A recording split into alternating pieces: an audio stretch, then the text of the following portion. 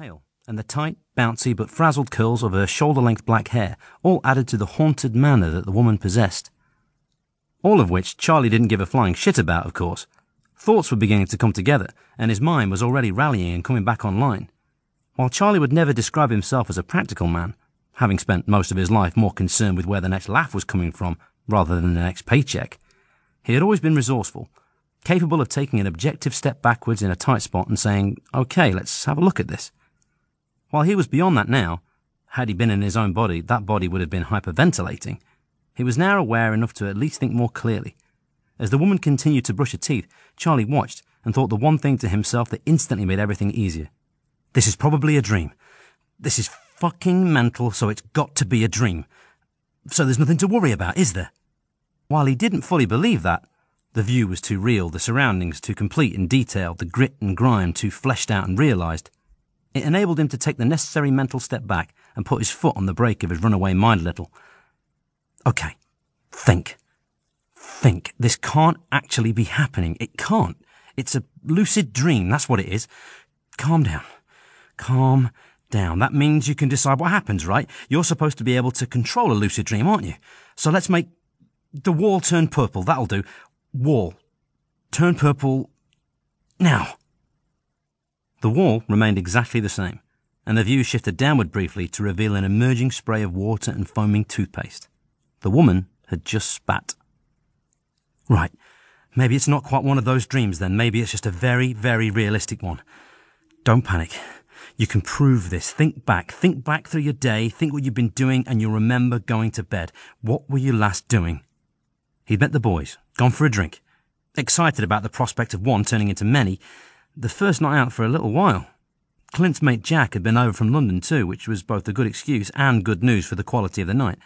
They'd ended up on a heavy pub crawl, and somebody had said something about going back to their place. Neil. That guy Neil had said it. And they'd gone to Neil's, and then... Nothing. Nothing from there on in. And now he was here. As he felt hysteria start to rise, escalating from the panic that he already felt, Charlie frantically tried to put a lid on it before it got badly out of control. You passed out. You had some more to drink, and you passed out. That's why you can't remember what happened at Neil's, and this is the resultant booze-induced crazy dream. So wake up. Wake your ass up. Slap yourself in the face and wake the fuck up. Charlie did so, his hand slamming into the side of his head with the force of fear behind it, and as the ringing sting rocked him, he became aware that he suddenly had a physical presence of his own. If he had a hand to swing and a head to hit, then he now had a body of his own. A body inside this woman's body? Where the hell had that come from? There'd been nothing before, no response from anything when he tried to move the woman's arms earlier. He'd been a disembodied mind, a ghost inside this woman's head. But now when he looked down, he saw his own torso, naked and standing in a space consisting of nothing but blackness. Looking around himself to confirm it, seeing the darkness stretching away around him in all directions and now having a body to respond to his emotion, Charlie collapsed onto an unseen floor and lay gasping and whooping in lungfuls of non-existent air, his body trembling.